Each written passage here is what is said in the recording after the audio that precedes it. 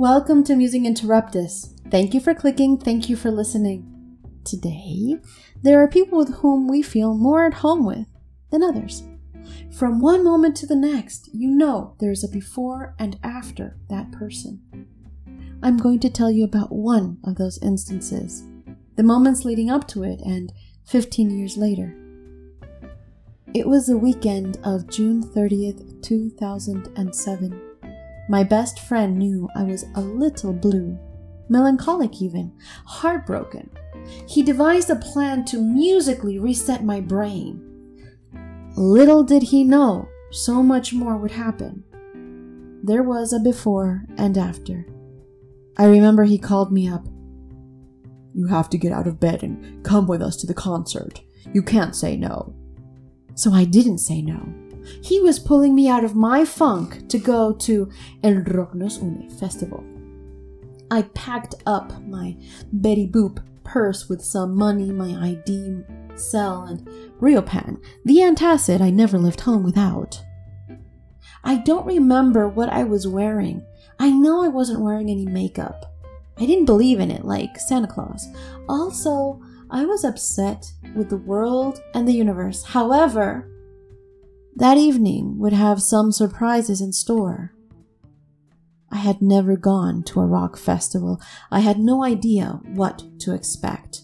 I was nervous, hopeful for a reenactment of Woodstock. Nevertheless, that night would open a world of possibilities for me. I also didn't know it was a setup. I'm glad I didn't know. I was my full self, no filters whatsoever, and in a bad mood. I'm never more me than when I'm in a bad mood.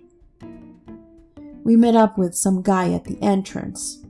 I felt my friend's energy change in a mischievous way. He had set things into motion. He was so full of himself, playing God, I'm sure. He would later tell me he had to take a chance. It seemed right. As we entered the neon blue tunnel, I saw the weird guy lunge, surfer style, into the music as we approached the music hall. I still remember thinking, what a cool way to enter the music. I didn't know any of the musicians playing that night. I felt like I was being inducted into a new exclusive society, and I knew I was in the right place. It had been by invitation, and somehow it was right. I was still in a horrible mood and trying to make sense of everything that was happening around me. I wish I remembered the song that was playing when the group of friends we were standing with started to dance to the beat. They paired up and locked arms, turning and switching partners. All of a sudden, I was pulled into the dance.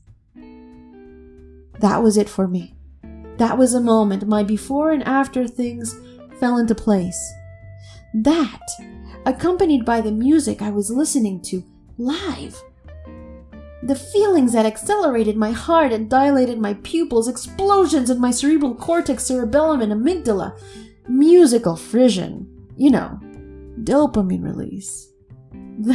This was the best. The name of the festival, Rock Brings Us Together. I had found my people. They weren't exclusive. They seemed to be infinitely inviting and overall good people. After years of feeling out of place, the misfit, the brave, authentic one with a funny accent, I was just another heart opening up to the music and the good vibration of other people melting into the music and having fun, dancing, drinking, being. I was there. 15 years later, friendships persist. Now friends and old friends. Years had passed, but as soon as the music flowed through the speakers, people danced, we played, and we sang. It was all there, just as I remembered it. And I felt that familiar feeling of energy interweaving and feeling free.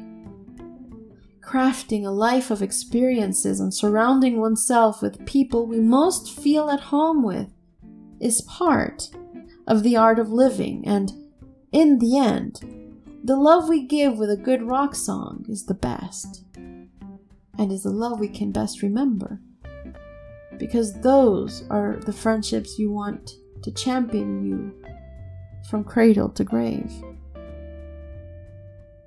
Thank you for listening. Tell me about your best friends, your soulmates in this world, and how you met them. I love those stories.